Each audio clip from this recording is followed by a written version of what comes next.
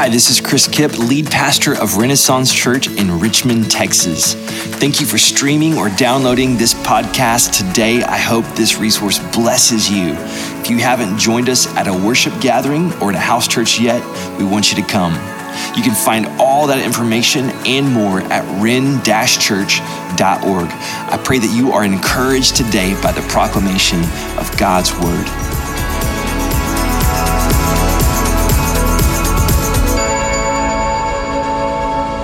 Today, I want to talk to you about the places in your life where you feel stuck, you feel trapped, you feel locked down, or chained up. Stuck, trapped, locked down, or chained up. Now, you might be thinking that I'm describing the stay-at-home order that we've been living under for the last 2 months now.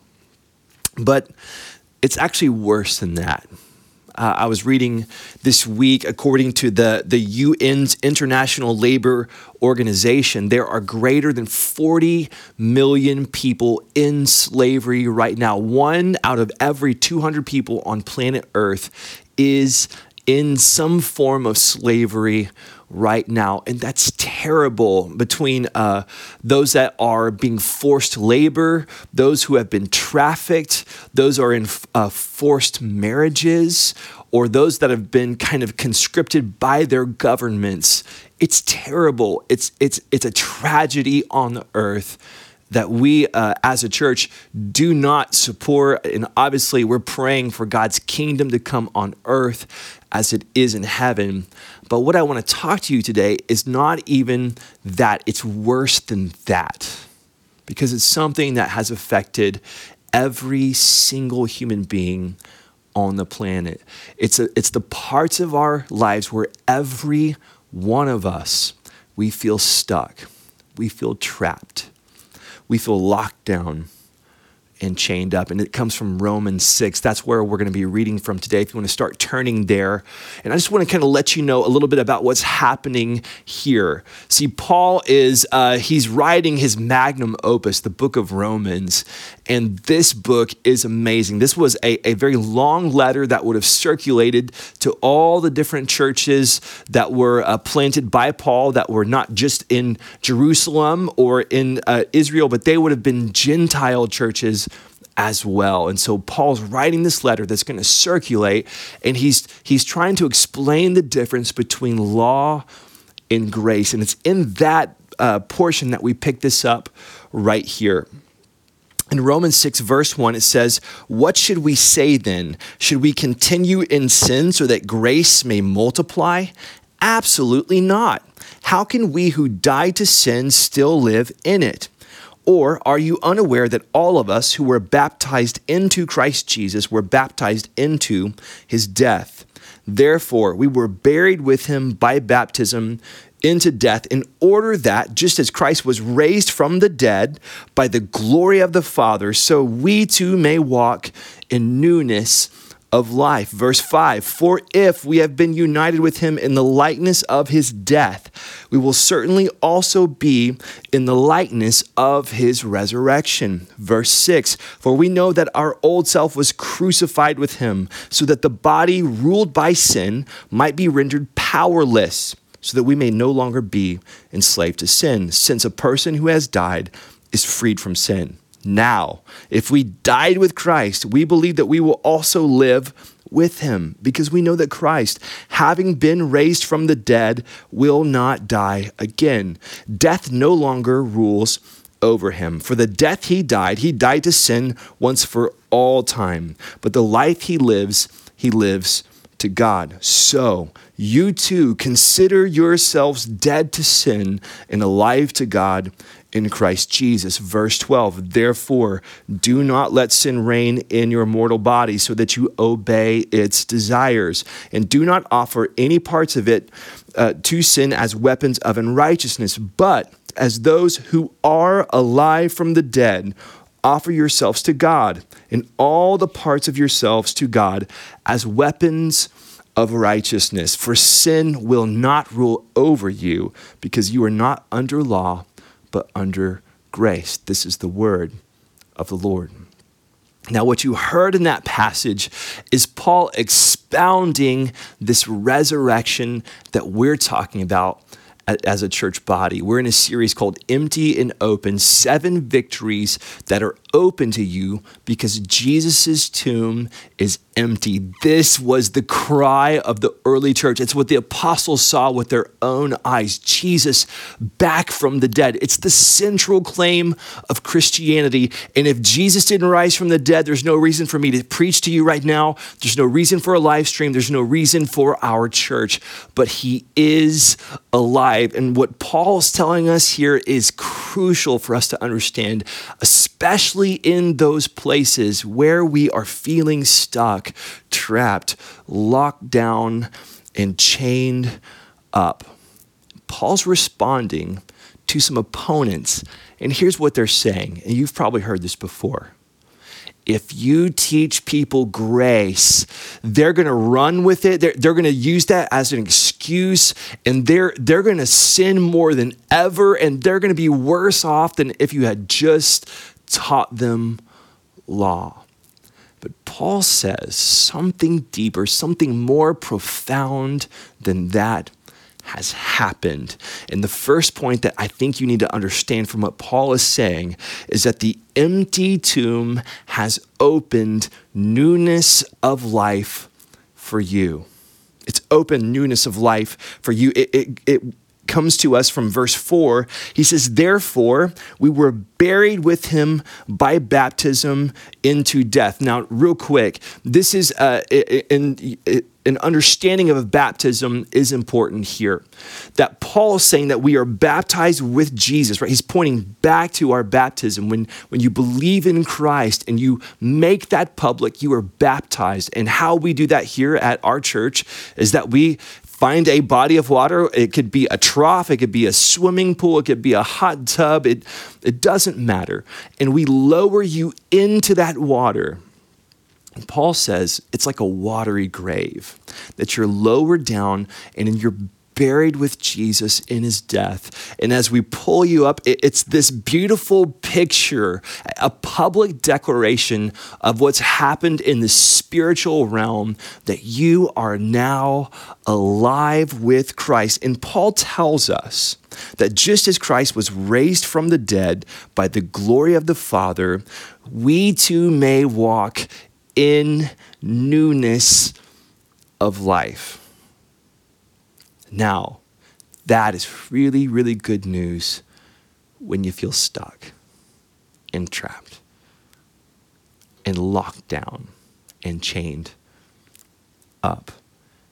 The empty tomb, the resurrection of Jesus has opened for you newness of life. 2 Corinthians 5:17 says, therefore, if anyone is in Christ, he or she is a new creation.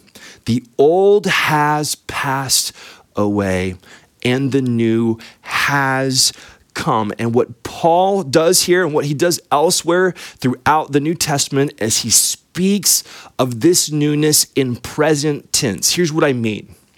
It's not a newness that will come to you someday later when Jesus returns or when you die and finally go to heaven. It's not like you're having to wait for newness then. Paul speaks about newness now. He wants us to know that this is actually something that we walk in newness of life right now, that we are to consider ourselves as people who are already alive from the dead. The resurrection is your current reality if you are a believer in Christ, and it means that you get to walk in the newness of life. The second thing that you need to understand is that the empty tomb emancipates us from our old slave master. You see, the mantra of secular humanism, it's kind of the air that we breathe here in America in the West. It tells us this, that there is a freedom from God. Right? There's this freedom from the morality of the Bible. There's freedom to live however you want.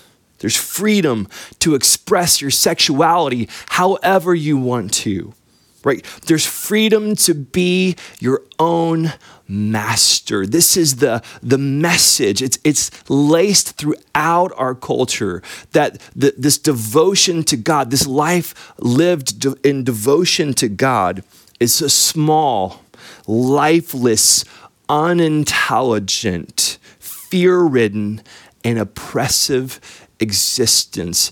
And the message of humanism is to throw it off and to find your freedom. However, the scriptures paint a very different reality. It actually portrays our true reality, that if you were to really look at the lives of the people who have thrown off the ways of God, you're not going to find free people.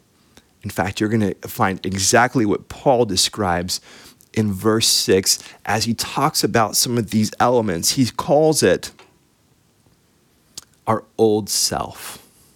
He says that our old self was crucified. He mentions this phrase, ruled by sin, that this body ruled by sin. At the end of the verse, he says that it's enslaved to sin. Now, I don't have time to take you through the whole book of Romans to show you how Paul's been building this, but you need to understand that he's told us previously in the book that as he quotes the Old Testament prophets, that no one is righteous, not even one. All have turned away, all have gone after their own way, and all have sinned and fallen short of the glory of God.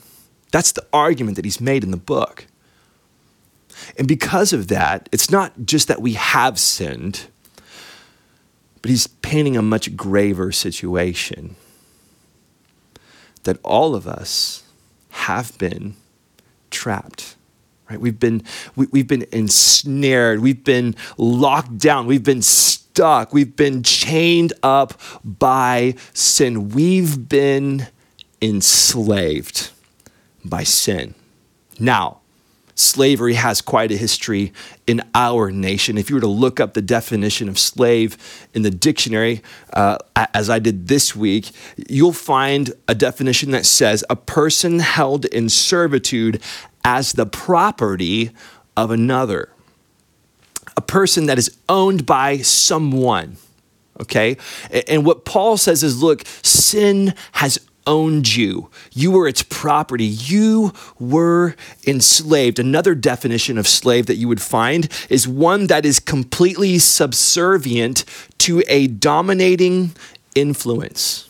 A dominating influence. Now, in Ephesians 2, verses 1 and 2, Paul tells us that we were dead in our trespasses and sins in which we previously walked according to the ways of this world. But get this, he says, according to the ruler of the power of the air, the Spirit now working in the disobedient. He says, look, it's even worse than you think. It's not that you just sinned, but you're enslaved to sin, and you've actually been dominated by this force of evil darkness, this demonic power that's actually at work, a spirit at work in the hearts of human beings that are disobedient to God. Wow. Another definition of slavery is a device that is directly responsive to another. So in my house, I have a Wi-Fi network, probably like you do. And when I'm working on my computer and I want to print something out, I hit print and my wireless printer is connected to the same network and it starts printing the moment that I tell it to print. Why? Because it is a slave device and my computer is the master. Paul's saying, look, you need to understand that in the realm of the heart and the soul, that we are actually enslaved to these controlling forces, these things that we are responsive to directly. In verse 3 of Ephesians chapter 2, he tells us that we were subservient to our fleshly desires, carrying out the inclination of our flesh and our thoughts, that when our flesh would say print, we would start printing. We were dominated. We've been enslaved, and it affects every single one of us. But the empty tomb emancipates us from our slave master. Verse 6, he told us, we know that our old self was crucified with him. That in this faith and turning to Jesus, when we turn ourselves to him, that there's this transaction that takes place where we die with him on that cross. We've been crucified with him so that the body ruled by sin, right? This thing that we've been talking about, this enslaved part of us, might be rendered powerless, so that we may no longer be enslaved to sin. Let me just repeat that phrase, that we may no longer be enslaved to sin. The empty tomb has set us free. We've been emancipated from our slave master by the resurrection power of Jesus Christ. No longer enslaved. The last thing I want you to see is that the empty tomb means your chains can be broken. Your chains can be broken.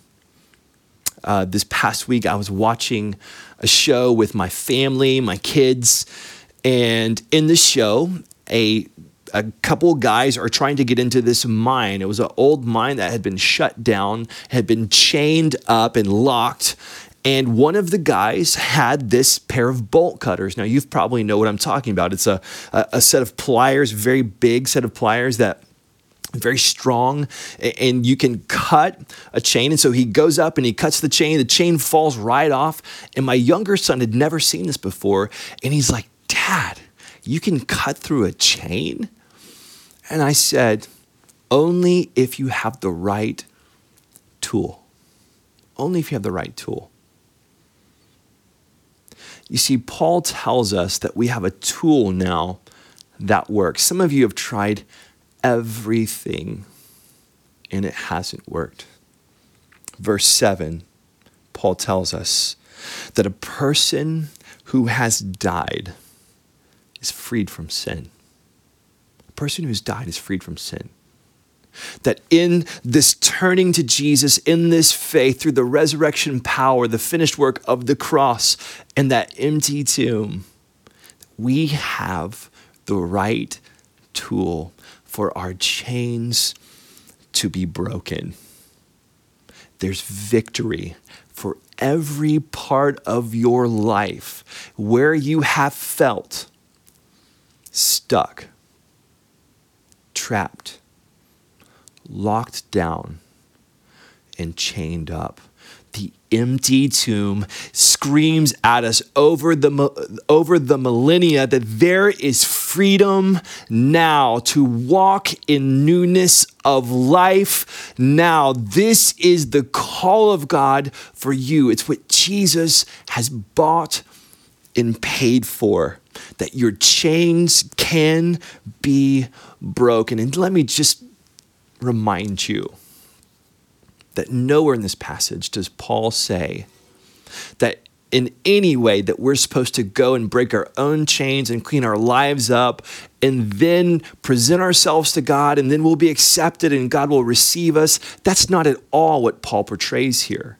That's what religion teaches. But what Paul teaches us is the true work of God in the grace of Jesus Christ, that God is the one who meets us in our chains.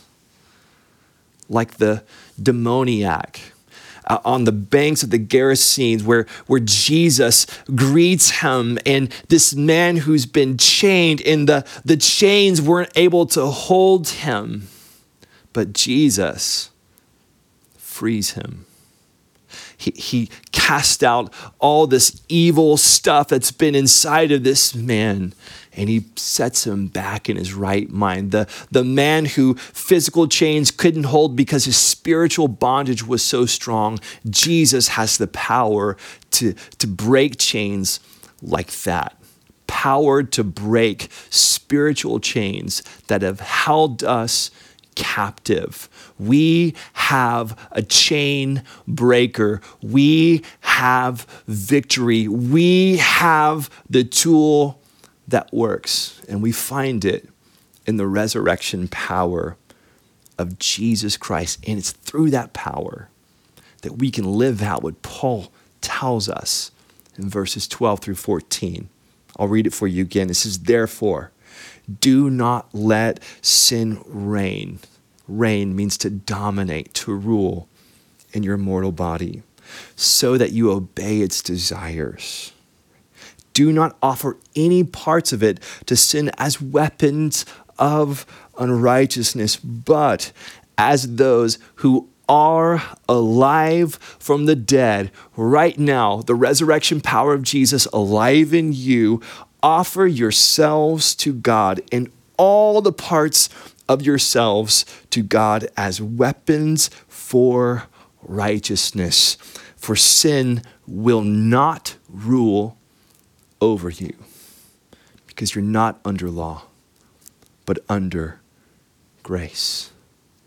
We have power to break chains. Now, some of you hear this and your heart leaps because you know you've experienced Jesus as the chain breaker. You've seen him deliver you out of things in your life, and your heart is just full of worship right now. Some of you hear this, and it's like I gave you a plane ticket to Antarctica. It's like, I don't know what you're talking about, and it sounds like a place that I don't even want to go, and I'm saddened for you. But I'm believing that someone is hearing this right now, and you're so fed up. You're so sick of it. You're so tired of those places in your life where you have been trapped, right? Where you have been locked down, where you've been stuck and where you've been chained up, and you're so tired of that and you are ready. It's like the voice of your slave master is finally losing its spell over you, and you know, it's like the Spirit's whispering to you of freedom, and you know deep down in your bones that you need to have chains broken. And today I have great news for you. I have great news for you that there is a way for us to step into it. So let's talk about that. How do you step into the victory that Jesus has opened for you? What do you do? How do you respond? Those of you Christians that have been wanting to break free of some things in your lives for a long time, how do you step into that? Well, first, we see this in verses 5 and in verse 11. The first thing is the cross. You need the cross. You see, resurrection begins with the cross. Verse 5 tells us, for if we have been united with him in the likeness of his death, the cross, we will certainly also be in the likeness of his resurrection. Verse 11, so you too consider yourselves dead to sin, cross, and alive to God in Christ Jesus, resurrection. You see, we have to take those things, those places, those specific things that are trapping us, that are getting us stuck and chained up and locked down. We have to take those to the cross and surrender them. We have to die to those things that have bound us. We have to die. We have to let go. We have to stop doing life on our terms. And it's only when we surrender at the foot of the cross of Calvary that resurrection life can begin to fill us. So we have to start with the cross. The second tool that God has given you to access the victory that Jesus has opened for you is community. Like the two men, opening that mind that had been chained up. You need people in your life who know how to wield the bolt cutters of the resurrection power of Jesus. You need people around you. You need community. You need a safe house, like the Underground Railroad, where we can just smuggle one another out of slavery. The way that we live this out at Renaissance Church is in communities called house churches. And if you do not have a spiritual community, this is an amazing way for you to find it. People who are going to care for you, people that want to know, what are you dealing with? What are you struggling with? How can we help you? How can we pray for you? How can we wield the bolt cutters of the resurrection power of Jesus in your life? You need the cross. You've got to start there. But you need community. You need people around you who can help you. I want to close with this. On January 1st of 1863, Abraham Lincoln signed the Emancipation Proclamation. The slaves in Texas here were not told for a year and a half. It took a while for the word to get out. Like, you're free. That message took some time. And honestly, a lot of people who were living in slavery, they heard that message and they didn't believe it. They stayed in their homes of the slave masters that they were in. They weren't so sure about it. And it was a progressive time. It took them time to really lean in, to trust that this was true. And in fact, even this week, we've seen how in Georgia, a person is still feeling the effects of slavery, a young man that died. You see, victory started the moment that was signed in 1863, but it has taken time. Many battles have been fought, and victories are being won slowly over time, even though so many are living under the shadow of their former slavery.